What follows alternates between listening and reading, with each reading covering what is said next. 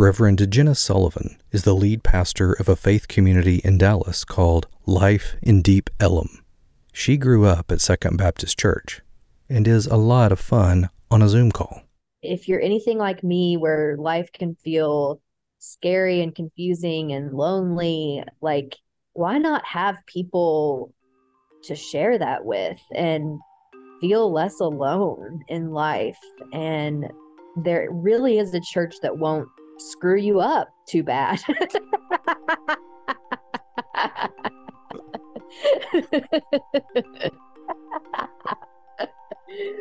See, Second's gonna get a whole new website out of this, like 2BC, a church that won't screw you up too bad.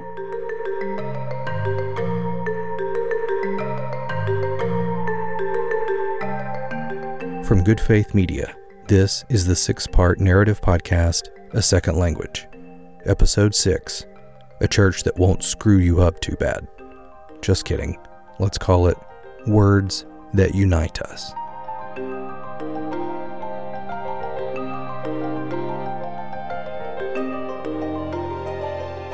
Okay, Jenna Sullivan, young girl at Second Baptist Church around the new millennium.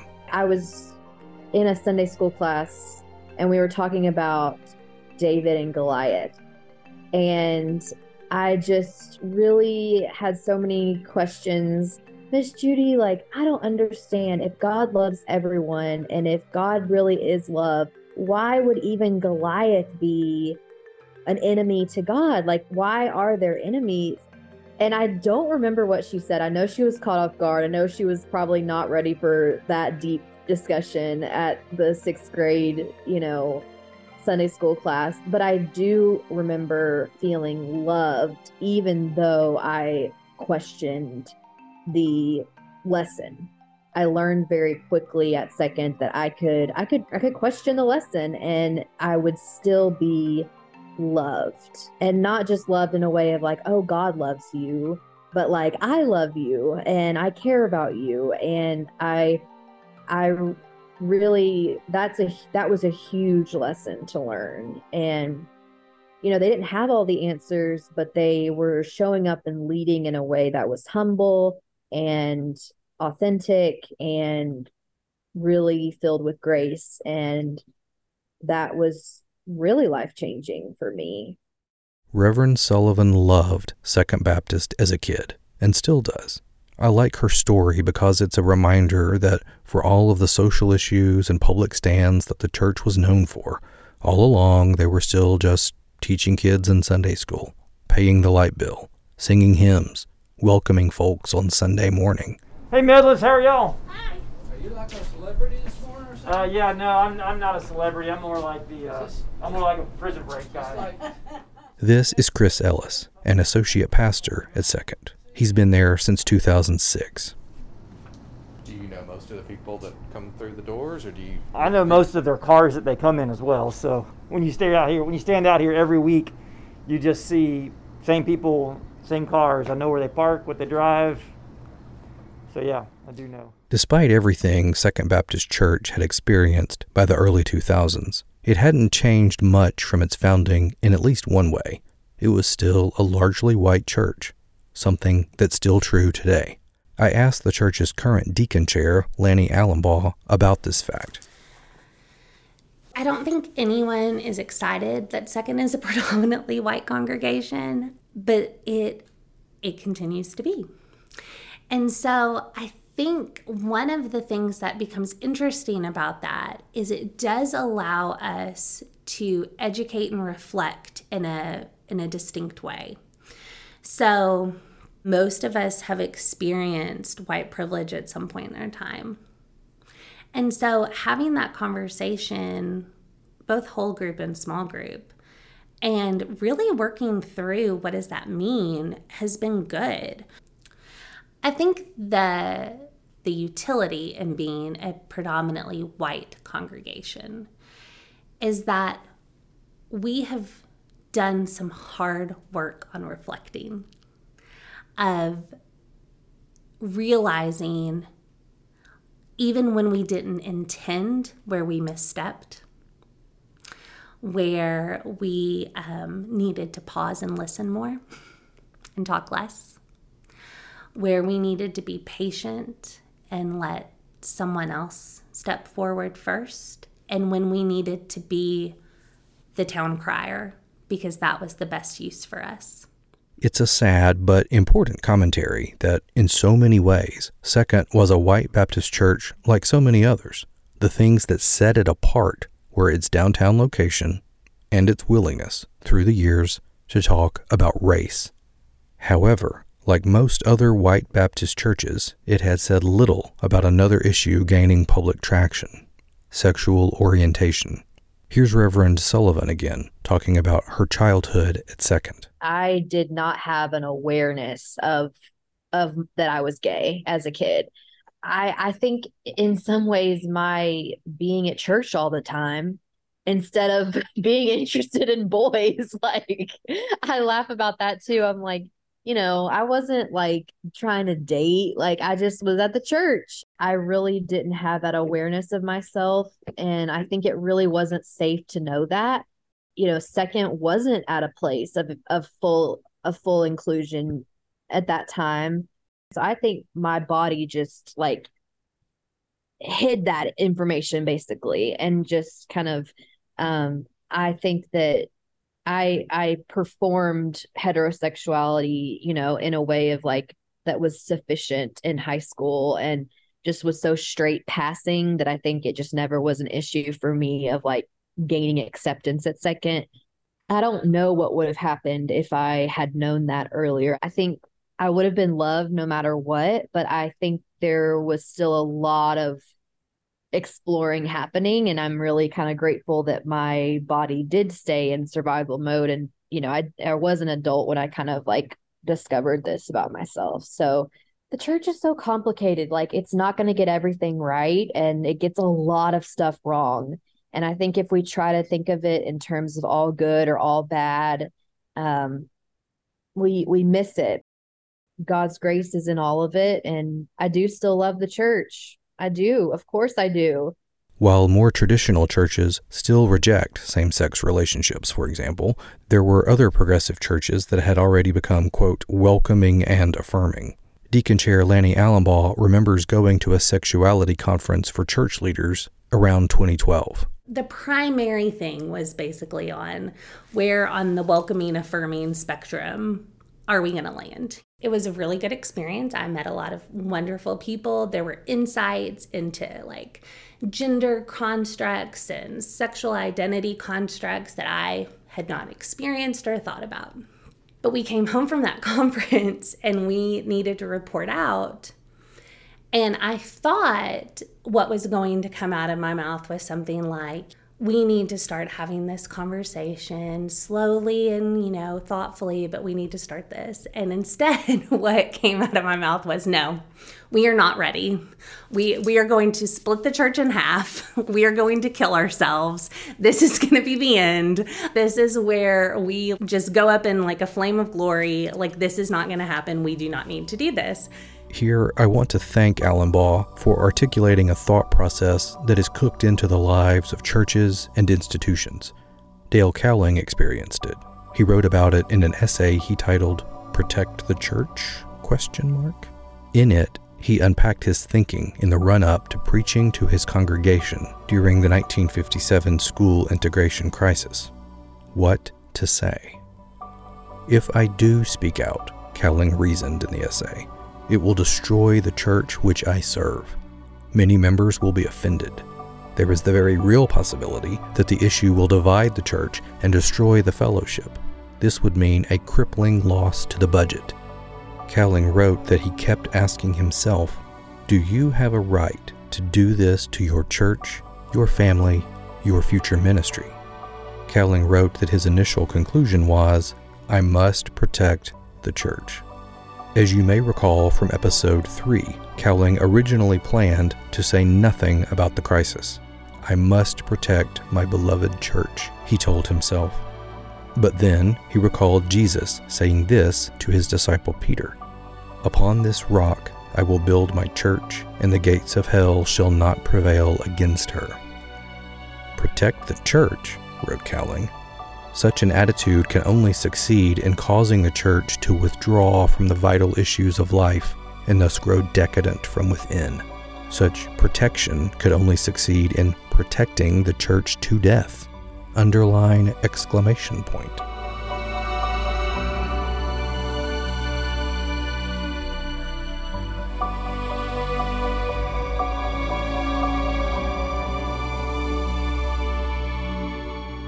But I was just so scared about what was going to happen. And it was a moment of honesty. And it's not one I'm super proud of because it was cowardly. It was untrusting. It was putting a quote unquote issue that didn't personally affect me on the back burner because I was scared of it.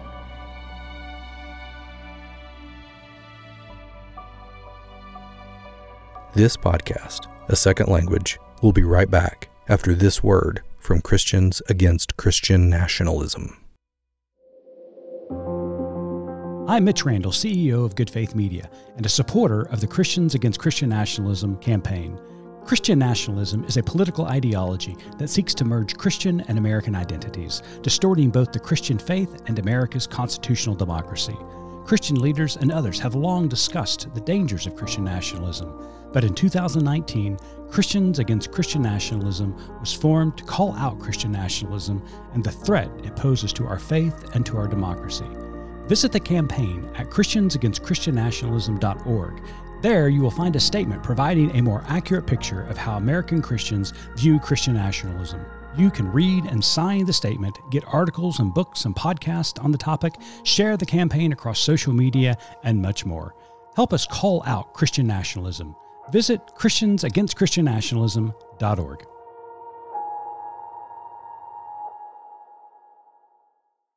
Welcome back to A Second Language from Good Faith Media.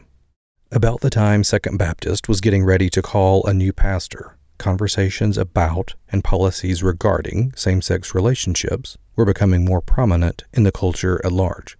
Enter Preston Clegg, Arkansas native. This issue was in the closet at Second. I remember asking the search committee in 2013 when I came here what challenges they saw on the horizon at Second. And near the top of that list was the next pastor will have to lead us through, discerning where we stand on matters of human sexuality. And so I came here knowing that, and I came here at peace knowing that, because really any church that I ever cared to pastor, that was something we were going to have to talk about. So we're all well and good. In my mind's eye, I thought I would be here for 5 or 6 years, marry and bury and earn trust, and when I had sufficient pastoral capital, we would talk about it. It didn't play out that way.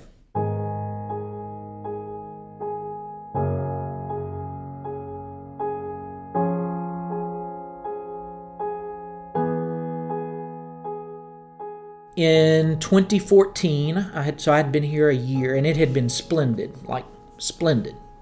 But in 2014, there was a stay on a Supreme Court ruling that opened up same-sex marriage. I think it was a week or 10 days, something like that. And so there was this flux of same-sex marriage. There were people driving by City Hall getting married.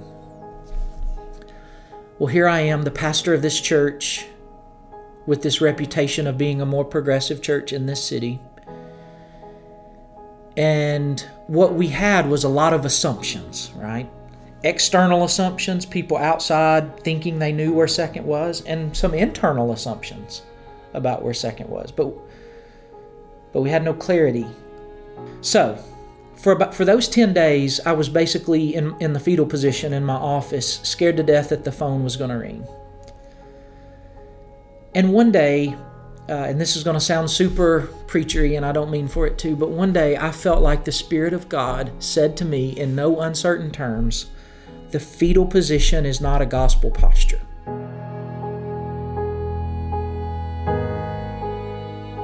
I went home with that, on the drive home, that phrase. And I thought, we can do this. We can have this conversation in a way that is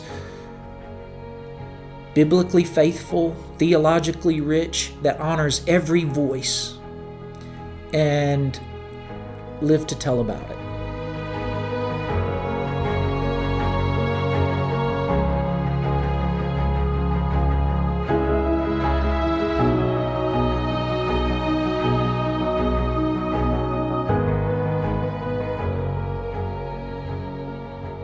Reverend Clegg then spent the next several minutes of the interview laying out what the church did next. 9 months of meetings with the deacons. They read, they talked, they sat in a circle so they'd have to look at each other. They shared fears and hopes. They then offered months of church-wide discussions on Wednesdays. Somewhere amid all the description of process, Reverend Clegg thought to remind me that it was Little Rock, Arkansas. You don't affirm LGBTQ folks to grow your church, he told me. The last Wednesday night, I told the church where I was, which was a place of affirmation, that I felt like LGBTQ people should be fully affirmed in the life of our church, and that the same rules that applied to us applied to everyone, including them. One mistake I made is all throughout that process I told the church, we're not going to vote. We're not going to vote. Voting creates winners and losers. Voting creates us and them. But we came to this impasse where we had been talking about it for 3 years at that point. Deacon Chair Allenbaugh again, processing her own earlier misgivings about the church-wide conversation. As we did have the conversation slowly and gracefully, as we should have, what I realized is it was because I did not trust the congregation to come to the right conclusions. And so I looked out on people, some of whom are my parents' age and older, and I made assumptions about the wisdom and love that they had the capacity for, and I was very incorrect. So, in April of 2019, we voted. There were probably 120, 130 people in the room, and the vote was on a statement of inclusion. The statement says, "Because our identity is found in Christ, we welcome all people, regardless of race, gender identity, sexual orientation, marital status, physical and mental ability, and nationality, into full participation in the life of this congregation." I think we lost about 6 families in our church. I love those 6 families and still have pain that they're not here. Jim Malik.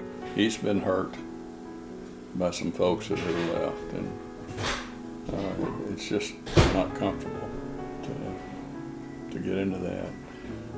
But there is a price to be paid if you're going to take a stand, and Seconds paid the price through the years.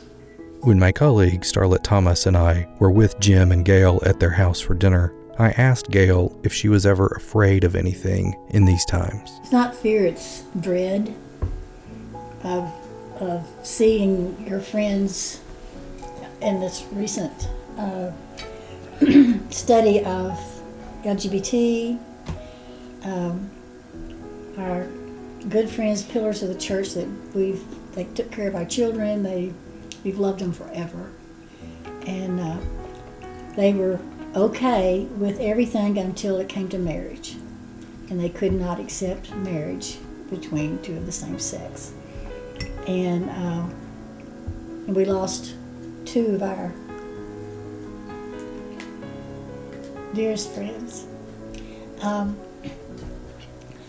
Anyway, and they left hurt. They felt like we had betrayed them by not agreeing with their stand. It's just, and I felt sad and just. I honestly believe that God is in control, and that even though we're taking some tough stances, it's going to be all right, you know.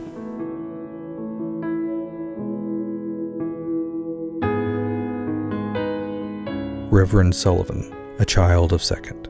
It's been so sweet to get to watch Second become what it is now, because now it's the church that, oh my gosh, if 7th grade Jenna came to that church, like, my whole life would have been changed. The young people now at that church, they get to really feel safe. They have such an accepting place, and that's going to continue to change lives. Dr. Sarah Tarek again.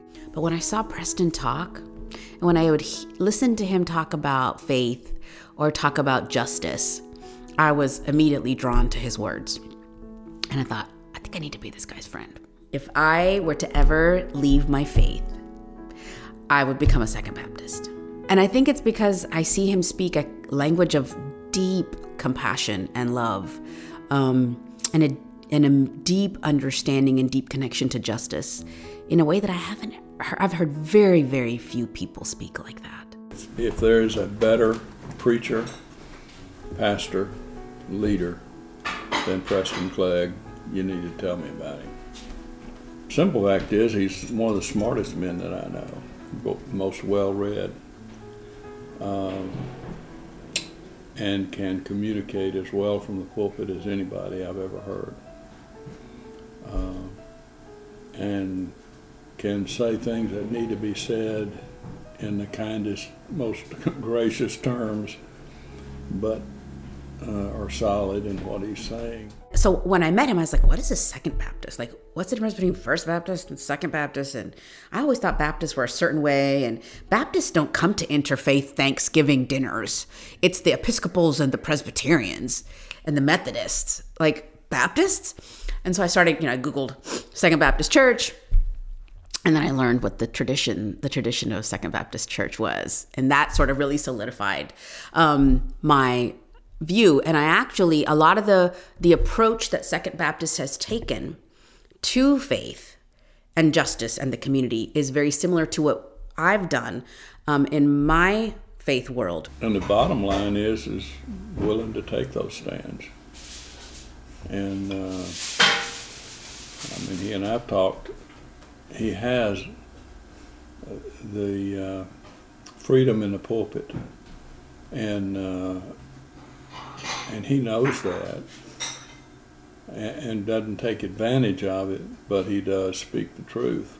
Here's Eric Higgins, the sheriff of Pulaski County and a friend of Reverend Clegg's. I've watched what he's doing with the church and the challenge of challenging the church to recognize the past and the role the church has played in being passive or participating in things that are unjust, and trying to help people understand that, acknowledge that, and understand the role of the church moving forward.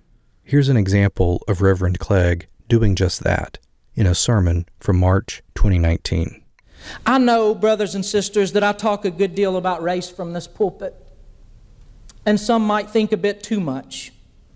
Brothers and sisters, I'm saying to you today, if we're not talking about race and the way it has shaped everything in our society, then we are not talking about it, whatever the it is. And while no one in this room is guilty of the sins of our past, we are all and one responsible for the redemption of our future, and that begins by telling the truth. I noted the pastor's nod toward perceptions of too much talk about race.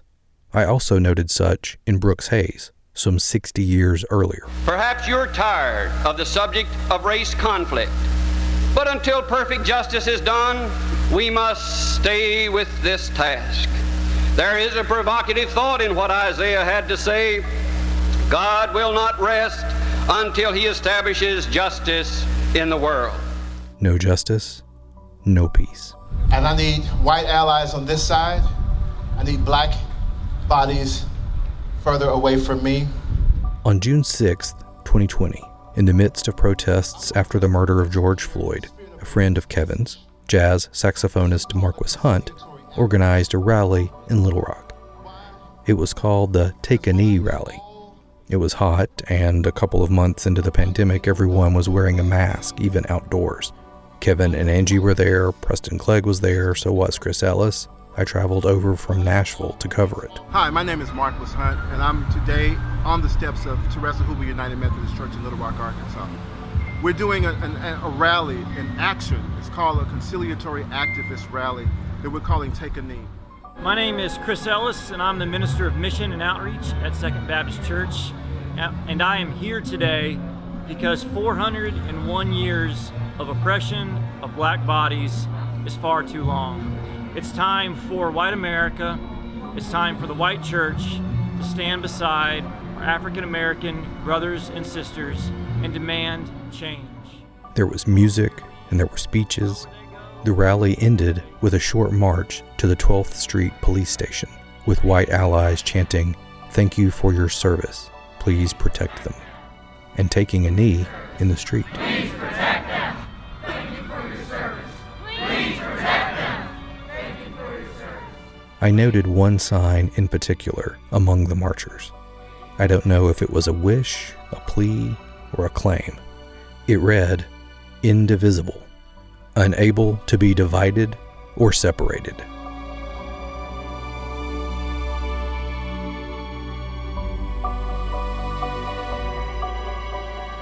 I don't think we're finished. I don't know that this process finishes. I don't know that there's a finish line that we get to define at least. But I see and I hear conversations about justice and race and our community, and they are headed towards light. Headed towards light.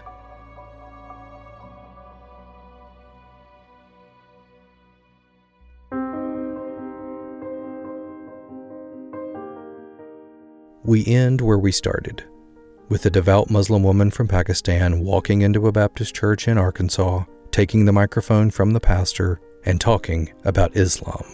And I decided that I have to just get up and raise awareness about my faith. We have this beautiful verse in our holy book Quran which talks about the common word, and God refers to Muslims, Jews and Christians, all of them, and say, "Oh people, come around a common word."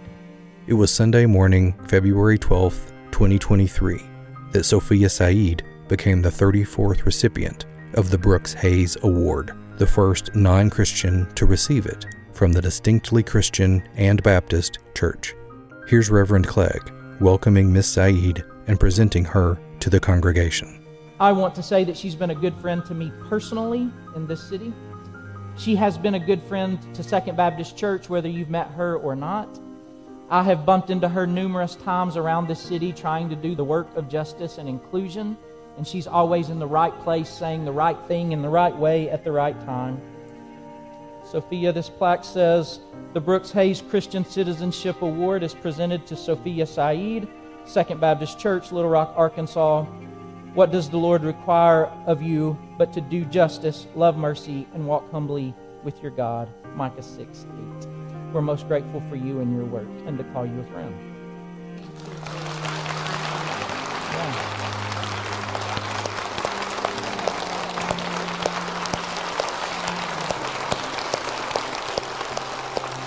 Sophia, a name meaning wisdom, received a standing ovation from a bunch of Baptists in Little Rock.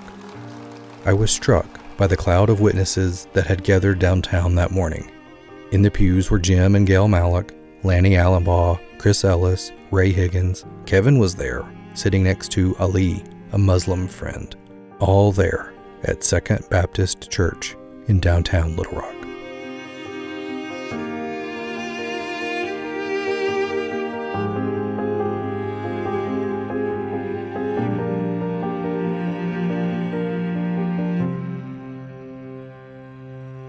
The last word will belong to Brooks Hayes. You'll recall that he traveled to Russia in April 1958. It was a momentous trip in a tumultuous time. Shortly after returning, Hayes shared his experience with Southern Baptists on the last night of their annual convention. I tell you, my friends, I came back to America a better man and a better Christian, believing that we have something in our faith that overleaps the barriers of language and of ocean and of race and of governmental differences. The country lawyer had ambition. And on that Friday evening, May 23, 1958, he used it to reach for the heavens. Like the church he found in Little Rock, he struggled to unite that which had been scattered. But words, language, can help. Here's Brooks Hayes recalling his feelings as he left the Soviet Union to return home. This is the last thing he said that night in Houston. He would leave the podium and go on to lose re-election to Congress a few months later. And as I flew into the sky and waved a farewell to them, I remembered and I remember now the words that were above the pulpit, the words that unite us, the basis of our faith, the Russian word, Bog есть любовь, God is love.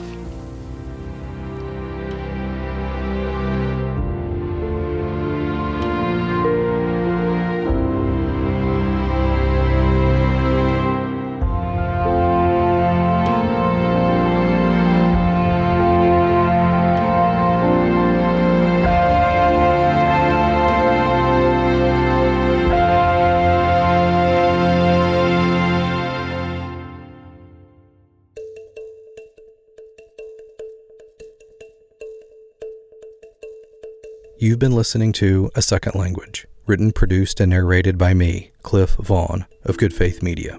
The executive producer is Mitch Randall. We hope you'll like, rate, and share the podcast. We are a nonprofit, and that really helps us out. Learn more about us at goodfaithmedia.org.